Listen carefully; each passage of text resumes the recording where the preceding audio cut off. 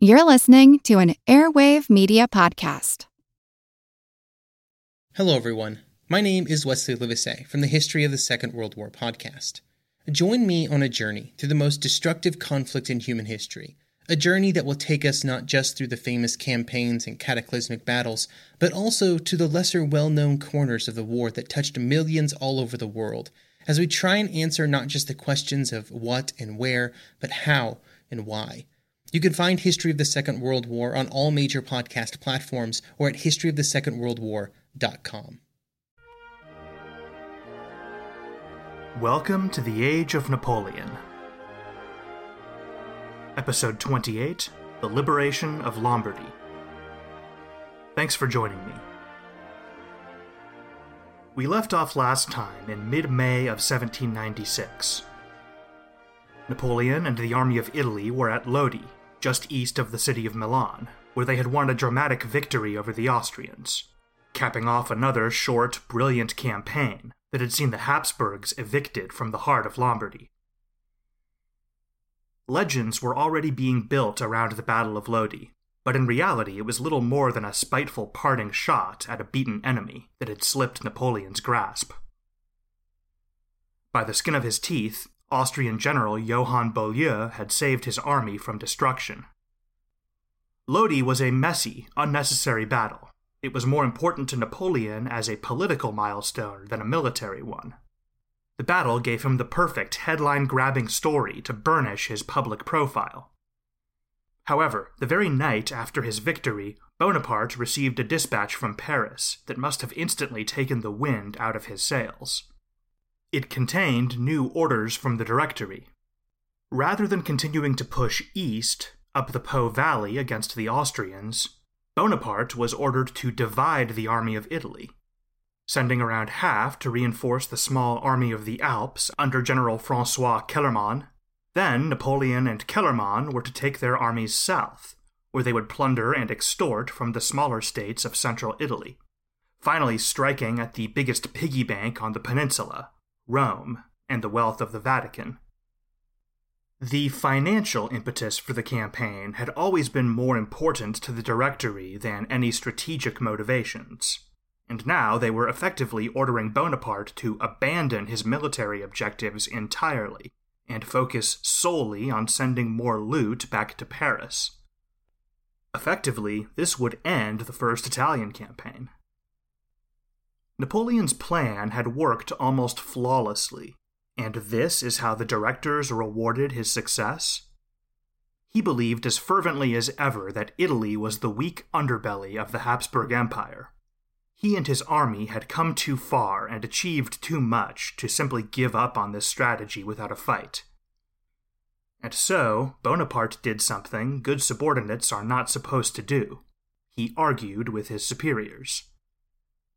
In a lengthy letter back to Paris, Napoleon explained the folly of this new course of action, the inherent advantages of a unitary command structure over a force divided between two generals, the danger of turning France's attention away from Beaulieu's army, which, although beaten, was still intact, and, above all, the strategic successes he could achieve if he was only allowed to keep up the momentum. He promised to dispatch expeditions south to reap all they could from central Italy, but begged Paris to keep the army intact and allow him to continue the push east. Napoleon didn't lose his temper. His arguments are actually quite good, and the tone of the letter is measured and rational. But he did threaten to resign rather than preside over the dismemberment of his army. The directors received this message simultaneously with the news of the victory at Lodi. Bonaparte had just made himself a hero, and he was delivering more cash than any of them had dared hope. How could they call his bluff now? How would the public react if they fired an increasingly beloved general in the wake of a great victory? And so, a few days later, Napoleon received this response, quote, "Immortal glory to the conqueror of Lodi. The Directory has carefully considered and decided in favor of the affirmative." End quote. Not only did they cave, they completely reversed course, and stripped 9,000 men from Kellermann's army to reinforce Napoleon. Bonaparte learned a simple equation from the affair. Victory brought money and fame fame brought independence from the government. With Paris placated and the Austrians temporarily incapacitated, Napoleon turned his attention at last to Milan, the capital of Lombardy and the greatest prize in northern Italy. The city was in limbo as it awaited Bonaparte's arrival. The few remaining Austrians pulled back to the old citadel at the center of town to prepare a last-ditch defense. This was a small force, only around 2,000 men, many of whom had stayed behind because they were too sick or exhausted to make the march out of Lombardy. They had little in the way of firepower or supplies, and no real hope of actually holding out against the army of Italy, but were not willing to surrender without at least making a gesture at resistance. With Austrian soldiers off the streets, Milan experienced something approaching de facto independence for the first time since the 16th century. But no one was celebrating. Imagine the mood in your town if the police suddenly disappeared completely and every representative and employee of the national government pulled up stakes and fled. The Habsburgs were far from universally popular in northern Italy, but Austrian dominance was the only system anyone in the city had ever known. For most Milanese, this was a time of uncertainty, anxiety, and fear. And Milan was not unique. All over northern Italy, people were grappling with the social and political consequences of Napoleon's victories. Italy had been a battleground for great powers many times in the past. But Bonaparte and the Army of Italy were not just another in that long succession of foreign conquerors. The French brought new ideas and disrupted the social and political order. To those Italians who were attached to that order, this made the Army of Italy a scourge, to be resisted bitterly by any means necessary. To others, the French conquest was an opportunity, the long-awaited destruction of a rotten system and the dawning of a hopeful new age. To still others, probably the majority of the population, there were no good guys or bad guys here. It was simply a time of trials to be endured as best one could. In short, the revolution had come to Italy, and Italian society was already splitting along the same fault lines that had divided France since 1792. Milan had a long history as a hotbed of progressive thought and radical politics. In the closing decades of the 18th century, the Milanese left coalesced into a loose faction, commonly known as the Patriots, sometimes also referred to as the Jacobins, after their ideological cousins in France. There were pockets of radicalism in many of the larger towns of Lombardy as well. But, as is typical with these types of movements, Patriots' activity was closely associated with urbanism. Milan was the hub of left-wing politics in the Po Valley.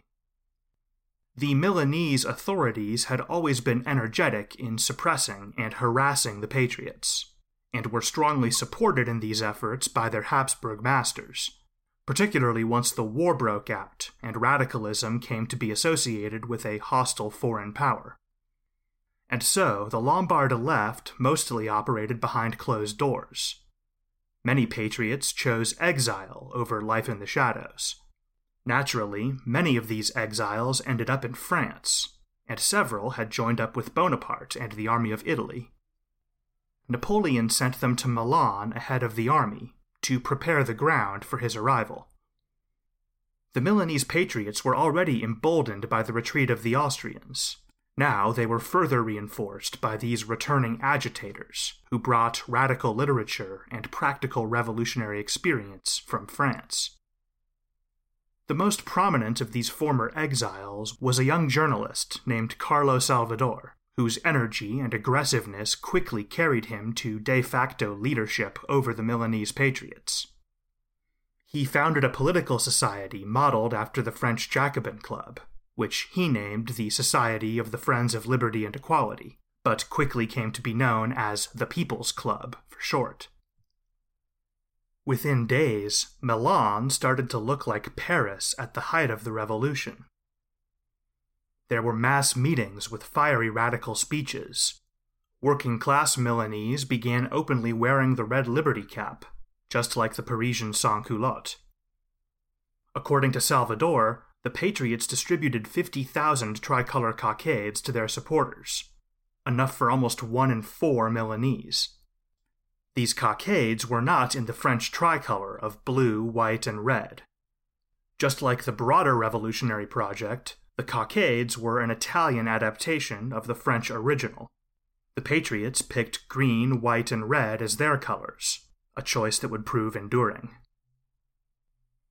The People's Club held bonfire festivals and erected a liberty pole in the square outside the royal palace. They even formed their own Milanese National Guard, a patriotic volunteer militia, just like the ones in France. On May 14th, soldiers from André Masséna's division entered the city to a mixed reception. The Patriots turned out in force to greet them as liberators, but many more ambivalent Milanese were there as well. They were aware this was an historic day in the life of the city. The Austrians had been a great, unassailable power in Lombardy for nearly 3 centuries. People were understandably curious to get a look at the men who had turfed them out. What they saw surprised them. As one bystander put it, quote, "The clothes of the officers and men are torn and threadbare. They have neither tents nor baggage. They have no proper uniform. Some wear trousers, others breeches. These wear boots, those shoes. You see some with waistcoats, or wearing the first clothes they have got a hold of.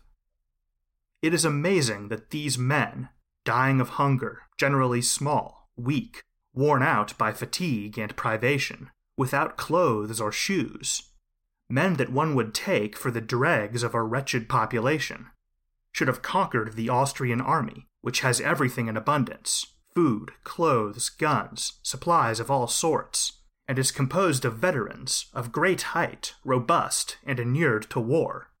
End quote. Now, the man who wrote that was a Catholic priest, so we can pretty safely assume he was predisposed to a low opinion of the French and a high opinion of the Austrians. To look at it from another perspective, you might say that the ragged French were a hardy bunch, willing to nearly kill themselves with effort for the cause, while the Austrians were parade ground soldiers who looked smart but were unprepared for the realities of modern warfare. Napoleon himself finally entered the city the next day, May 15, 1796. Remember, the Piedmontese had given in before the army of Italy reached Turin, so this would be his first great triumphal entrance into an enemy capital. He planned to do it in style. Like most army commanders of the period, Napoleon traveled by coach. Maybe not as romantic as riding on horseback, but a general's carriage functioned as a kind of mobile office. It's hard to devote your full attention to maps and reports from the saddle. But May 15th was a day for theatrics. Napoleon ditched the carriage outside the city and mounted a white horse for his grand entrance. He arrived in Milan through the Porta Romana, an ornate stone gate that resembles a triumphal arch. He then led a procession to the royal palace. Bonaparte had probably envisioned throngs of cheering Milanese patriots, but turnout was pretty poor compared to the crowds that had shown up to watch Masséna's division the day before. Apparently, Milan's curiosity about the French had been satisfied. This clearly irked Napoleon because he would fudge the details in later retellings of the story. And of course, he saw to it that reports in the press all described a rapturous crowd. That evening, the city fathers of Milan hosted a reception at the royal palace for the leadership of the army of Italy. The court musicians entertained the guests with refined arrangements of revolutionary anthems. I doubt the strangeness or irony were lost on anyone. The next day, a French soldier hung a sign on the gates of the palace. It read, House for rent. Inquire to Commissar Salicetti. Milan had been turned upside down. A few days later, Bonaparte issued a proclamation assuring the people of Milan of his good intentions. Quote, "The French Republic, which has sworn hatred to tyrants, has also sworn brotherhood towards all peoples.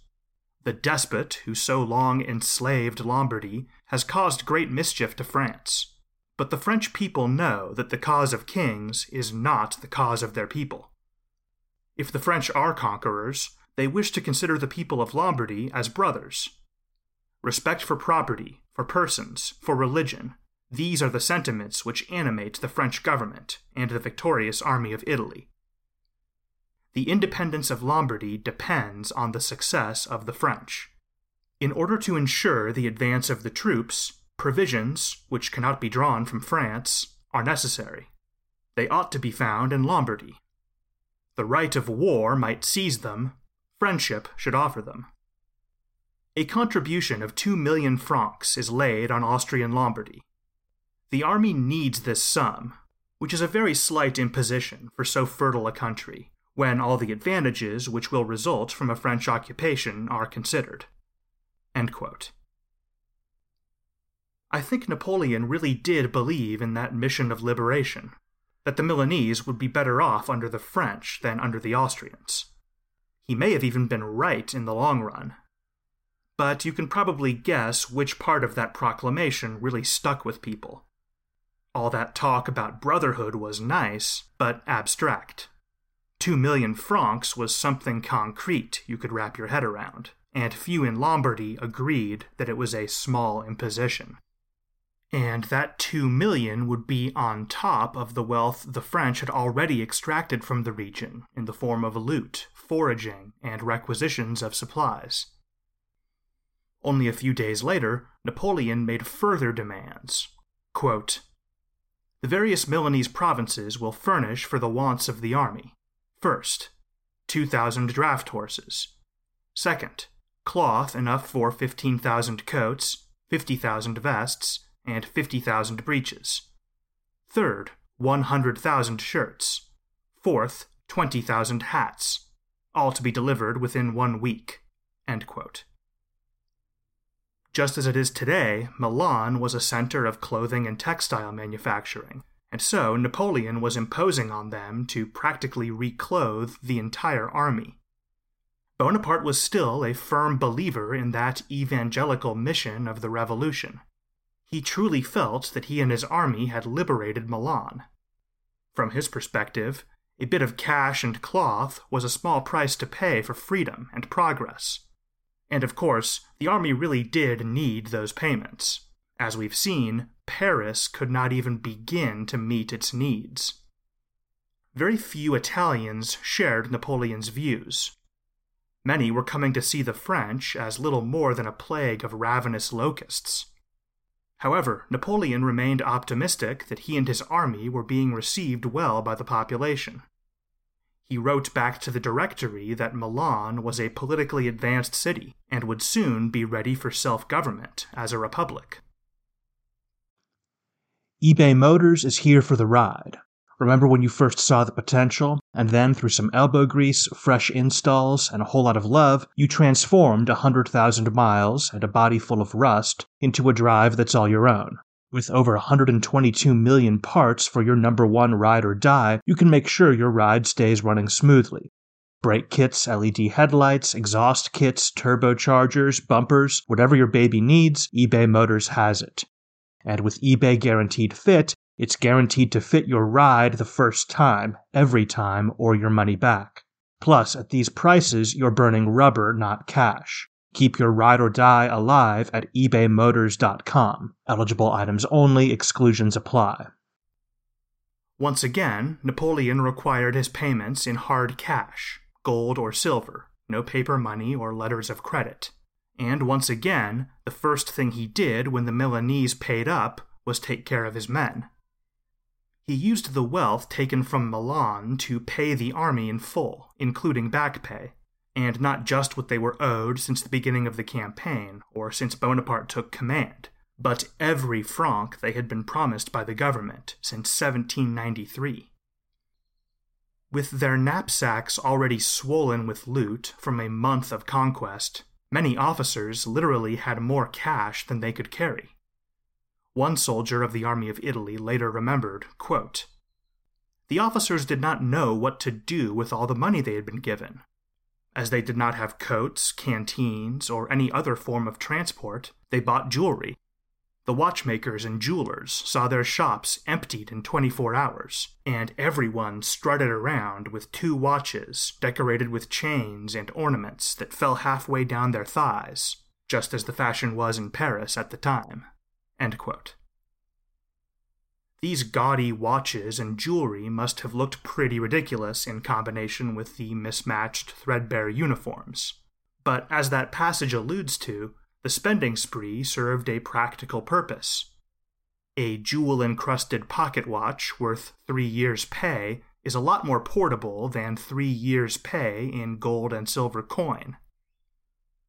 The army was ecstatic over this windfall. The officers and men were drawn even closer to Bonaparte.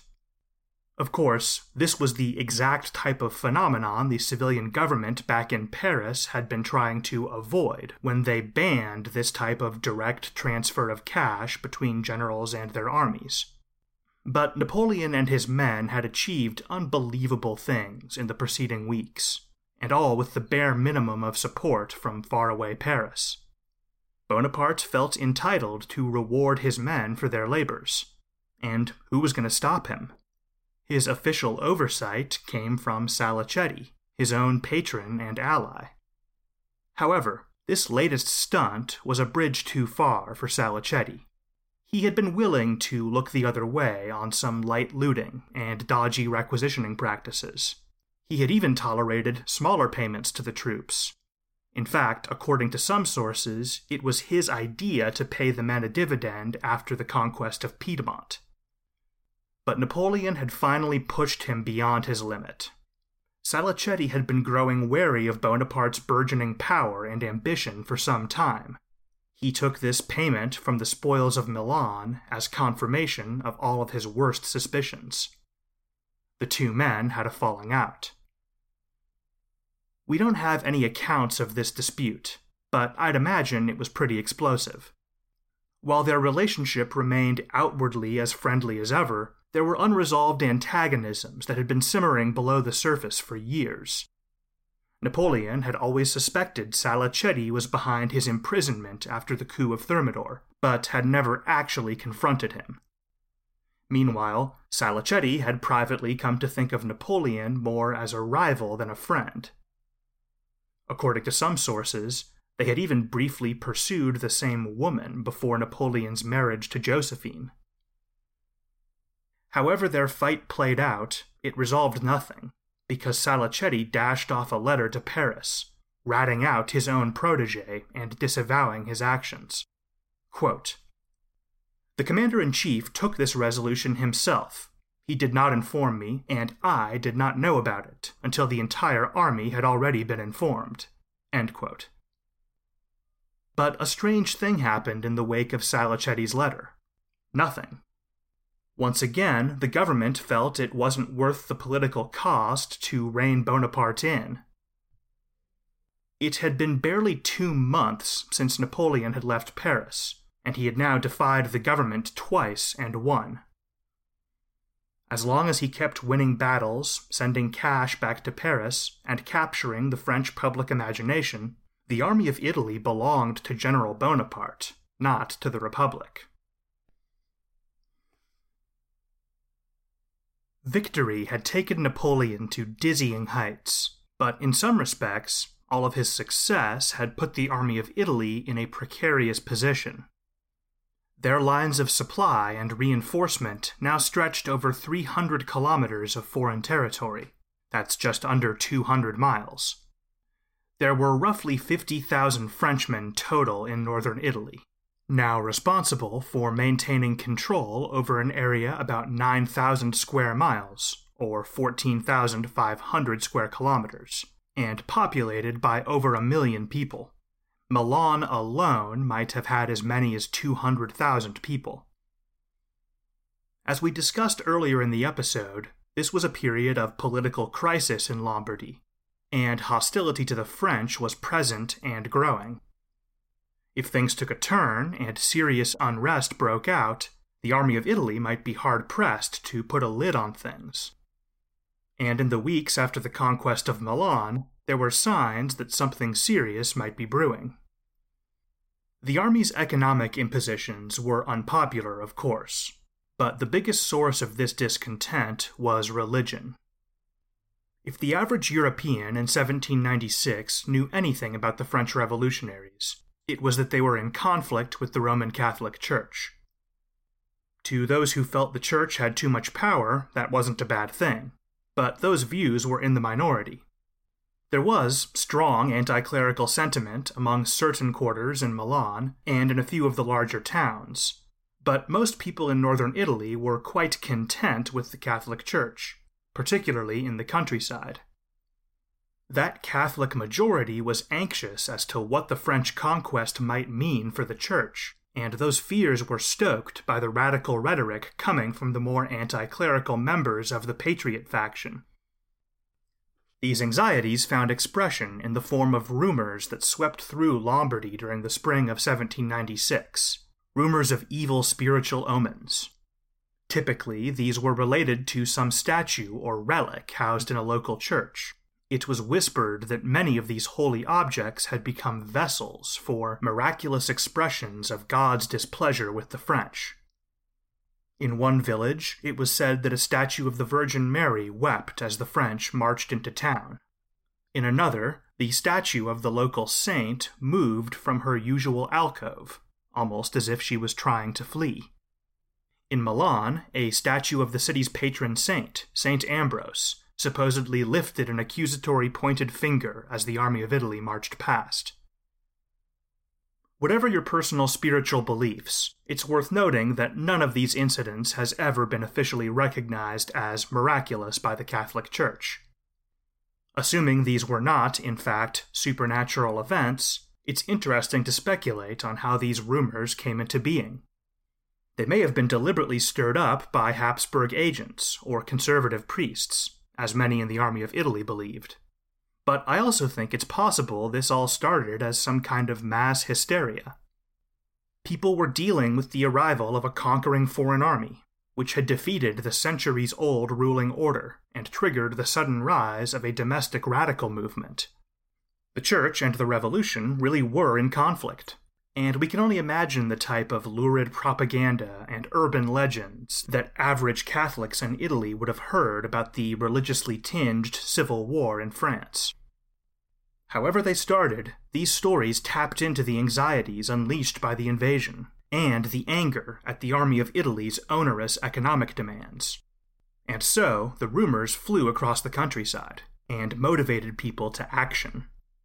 All over Lombardy, groups of peasants began filtering into the towns and villages. Maybe they just wanted to see these miracles with their own eyes. Maybe they felt some calling to defend their local parish from the godless French. Maybe they didn't know exactly what they were doing, they just vaguely understood that important things were afoot, and felt they needed to take part. Whatever their motivations, many of them came armed. These bands of armed Catholic peasants, coexisting with the newly empowered patriots and small French garrisons in the towns, created a combustible environment. Chance and human nature created sparks, which escalated many of these confrontations into full-blown violent revolts. French soldiers were targeted, but so were Italian patriots and their supporters. The rebels were galvanized by their anger at the foreign invader, but this violence also had characteristics of a civil war. Northern Italy was on the precipice of anarchy. Despite these bad omens, Napoleon marched the army of Italy out of Milan on May 23rd, headed east to continue the fight against the Austrians. Energized by Bonaparte's departure, Milanese conservatives rioted, tearing down the Liberty Pole outside the palace. The crowd scattered when the French garrison arrived on the scene, but clearly the city was far from pacified. In the city of Pavia, the French garrison was caught off guard by a sudden revolt, orchestrated by the local nobility. They fell back to the citadel, but had little food, water, or ammunition, and were outnumbered by perhaps as much as 10-1. After 2 days, the garrison of Pavia surrendered to the rebels. Similar scenes were repeated in many smaller towns and villages all over northern Italy. When news of these disasters reached Napoleon, he cancelled the offensive and ordered the army back to Milan, returning to the city on May 25th. Want to learn how you can make smarter decisions with your money? Well, I've got the podcast for you. I'm Sean Piles, and I host NerdWallet's Smart Money Podcast. On our show, we help listeners like you make the most of your finances.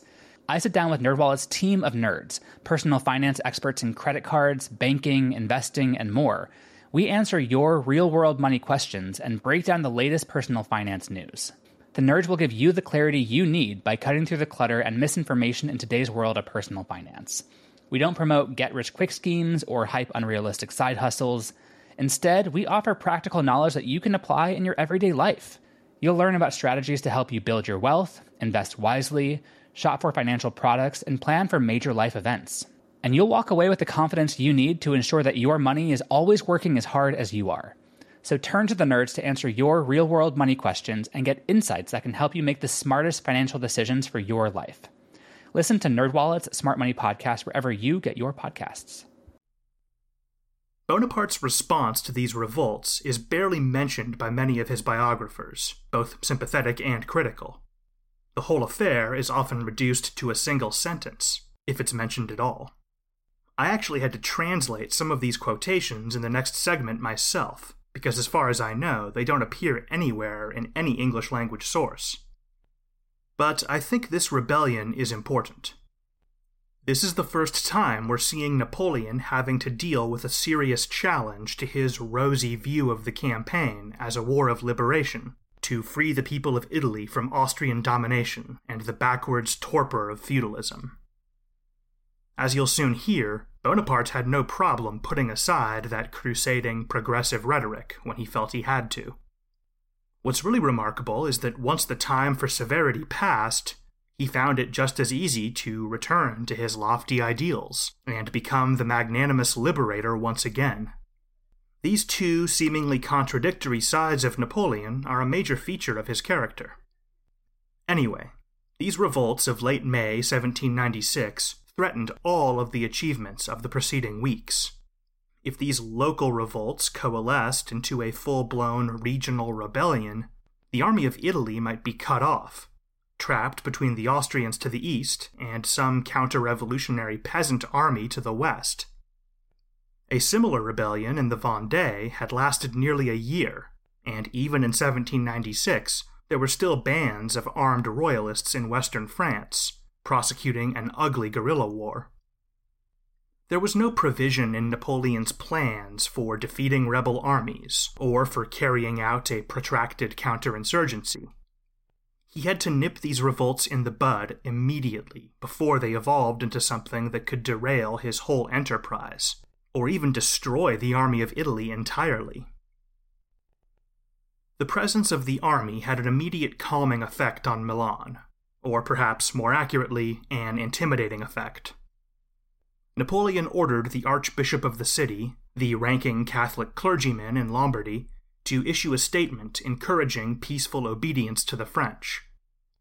This was technically just a reiteration of the official position of the Church, but many of the leaders of the rebellion were priests, and the Vatican was a well-known opponent of the revolution. This statement from the Archbishop did not bring the rebellion to an immediate end, but it seems to have taken some of the wind out of the rebel sails. With the capital secured, Napoleon assembled a force to march on Pavia, the largest of the rebel-held towns. He planned to make an example that would be heard all over Italy. The next day, fate presented him the perfect opportunity to make that example. As the army headed south towards Pavia, a column of about 1,500 men, commanded by General Lannes, came upon the rebel-held village of Binasco. This was a conservative town, and resistance to the French had been particularly fierce. As Lannes's men approached, they found the road into town strewn with mutilated corpses of French soldiers. Clearly, the rebels inside Benasco had been hoping to intimidate the Republicans with this display, but it had the opposite effect. Lannes's men were infuriated and determined to take revenge. Napoleon had set out on this expedition intending to make a harsh example, and so he obliged. There were 700 to 800 rebels in the town. They attempted to resist, but didn't stand a chance against a larger force of trained regulars, and were immediately shattered by the first French charge. A few insurgents escaped to the countryside, but Lannes's men made any they caught pay for the spectacle they'd seen on the road into town. According to some sources, hardly any able-bodied man who'd remained in Benasco was left alive. The surviving civilians were evacuated, and then Benasco was put to the torch. Napoleon wrote of this incident, quote, "I immediately set fire to the village. Though necessary, the sight was no less horrible. I was painfully affected. But I foresaw that greater misfortunes still menaced in Pavia." End quote. This is Napoleon's cold, calculating side. It's not that he lacked a conscience, but he always had his eye on the bigger picture, and had little compunction about ordering an act of violence if he believed it served a greater good, and could forestall even greater suffering down the road. If the slaughter at Benasco was necessary to save the army and prevent an even greater massacre at Pavia, he believed it was worth it. Most people would feel uncomfortable playing God, making such morally difficult decisions about the lives of thousands of people. But Napoleon never shied away from such responsibilities. It's part of what made him an effective leader, but it can be chilling. Later that day, the French arrived at the gates of Pavia. Here's how Napoleon described what happened next. Quote, "The city was packed with people, and in a state of defense. I moved the artillery forward, and after a few salvos, summoned the wretches to lay down their arms and avail themselves of French generosity. They replied that as long as Pavia had walls, they would not surrender. We forced our way through the gates. This immense crowd dispersed, took refuge in the cellars and on the roofs, throwing tiles in a vain attempt to contest our entrance to the streets. 3 times I began to order the town burned, but the order expired on my lips as I saw the captured garrison arrive. They had broken their chains and came to embrace their liberators with shouts of joy. I called roll, and only one was missing." End quote. So that's the story as Napoleon wrote it for public consumption, that Pavia was spared the torch because they treated their French prisoners so well. Perhaps that was part of the calculation, but I think the main reason is that he had already made his point with the sack of Benasco. Pavia didn't get off unscathed. What didn't make the official report was that after the city was secured, Napoleon gave his men free rein over Pavia for the rest of the day. Well, almost free rein. Even anti-French writers note that there were no incidents of rape or murder. Apparently, the troops themselves self-policed and intervened whenever a comrade seemed to be on the verge of crossing the line. Apparently, Napoleon's stern discipline and sermons against indiscriminate pillage had made an impact. Still, we're talking about hours of looting, intimidation, and vandalism. It was not a pleasant day to be a resident of Pavia. With Pavia in French hands, and the example of Benasco, Napoleon felt his point was made, and issued a stern proclamation to the people of northern Italy. Quote, "A scattered mob, without any real means of resistance, carried out the latest excesses in several municipalities, mocked the Republic, and defied the army which has triumphed over kings. This inconceivable delirium is worthy of pity. These poor people are misled to their ruin. The General-in-Chief is faithful to the principles of the French nation, which does not make war on the people, and wants to leave the door open to repentance, However, anyone who has not laid down their arms and taken an oath of obedience to the Republic within 24 hours will be treated as rebels. Their villages will be burned. May the terrible example of Benasco open their eyes. Every town or village that persists in revolt will share its fate." End quote. At the end of this 24-hour amnesty, Bonaparte drew up a longer proclamation, laying out the penalties for anyone in northern Italy who still dared defy the French. Quote, "Nobles, priests, and agents of Austria mislead the people of these beautiful counties. The French army, as generous as it is strong, will treat peaceful and tranquil inhabitants as brothers. It will be as terrible as fire from heaven for the rebels, and for the villages that protect them." Article 1. The General-in-Chief declares all villages that do not conform to his orders to be in rebellion. The generals will march against the villages with all forces necessary, burn them, and shoot all those who they find in arms. All the priests and all the nobles who remain in rebel municipalities will be detained as hostages and sent to France. Article 2. Every village where the tocsin bell is sounded will be immediately burned. Article 3. Any village in which a Frenchman is killed will be fined a third of their annual tax burden, unless they name the killer, arrest him, and deliver him to the army. Article 4. Any man found with a musket or military munitions will be shot immediately. Article 5. Any estate where hidden weapons are found will be condemned to pay a third of its income in the form of a fine. Any house where a musket is found will be burned, unless the owner declares who it belongs to. Article 6. Any nobles or rich men convicted of inciting the people to revolt will be detained as hostages, transferred to France, and half of their revenues will be confiscated. Signed, Bonaparte. End quote. There's no way to sugarcoat it. These were draconian policies. Napoleon was determined to stamp out this nascent rebellion by any means necessary. Ultimately, it kind of halfway worked. There would not be another revolt on this scale ever again during the First Italian campaign. However, low-level unrest and violence persisted. French supply convoys were frequently attacked, although it's hard to say if this was the work of reactionary guerrillas, non-ideological bandits, or something in between. This episode of counterinsurgency probably sounds pretty barbaric from a modern perspective, but this type of treatment was par for the course in 18th century warfare. Civilian resistance to an invading army was not considered legitimate. Anyone on any side who fought behind the lines, out of uniform, during the Napoleonic Wars could expect to be treated like a bandit, and dealt with severely. What's remarkable about Napoleon's suppression of this nascent northern Italian revolt is not any unusual level of cruelty, but how entirely typical it was. In many ways, the military of Republican France was a new kind of army, and the War of the First Coalition was a new type of war.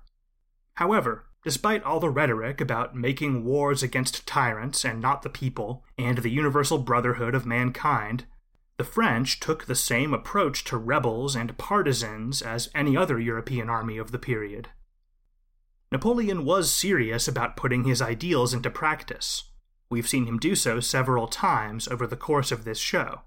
But he was a general, and his duties to protect his army and complete his mission could lead him to put aside his ideals in favor of cold, hard pragmatism. This is a pattern we'll see again and again as Napoleon ascends to power. It's also a pattern we'll see in the other French conquests of this period.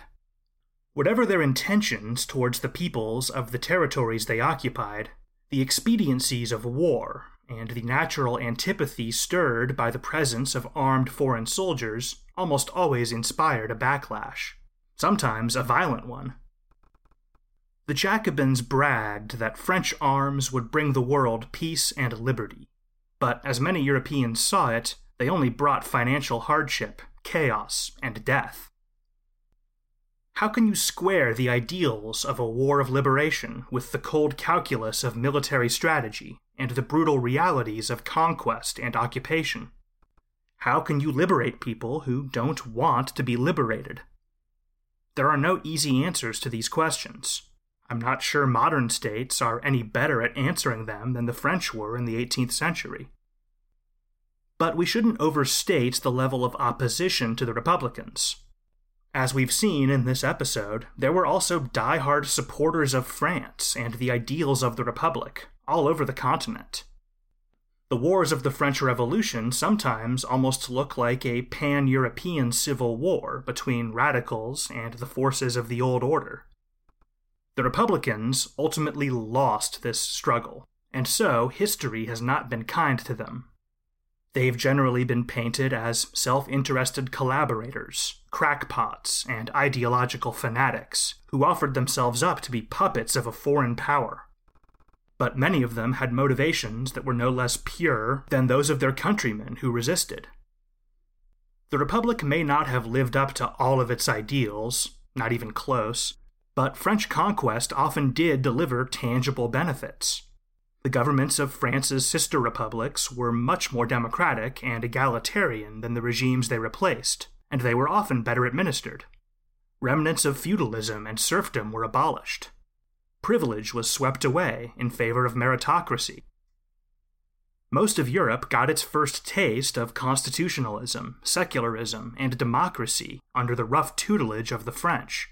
Ideas that would one day be the building blocks of a stronger, happier, more prosperous social order.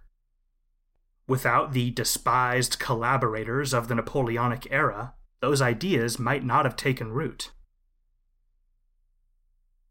That's all for now. Next time, we'll see Napoleon turn his attention back to the Austrians. He'll face a new Habsburg strategy and a new opponent. And, as Bonaparte promised the directors, he will send troops south to continue looting Italy. Until then, thanks for listening.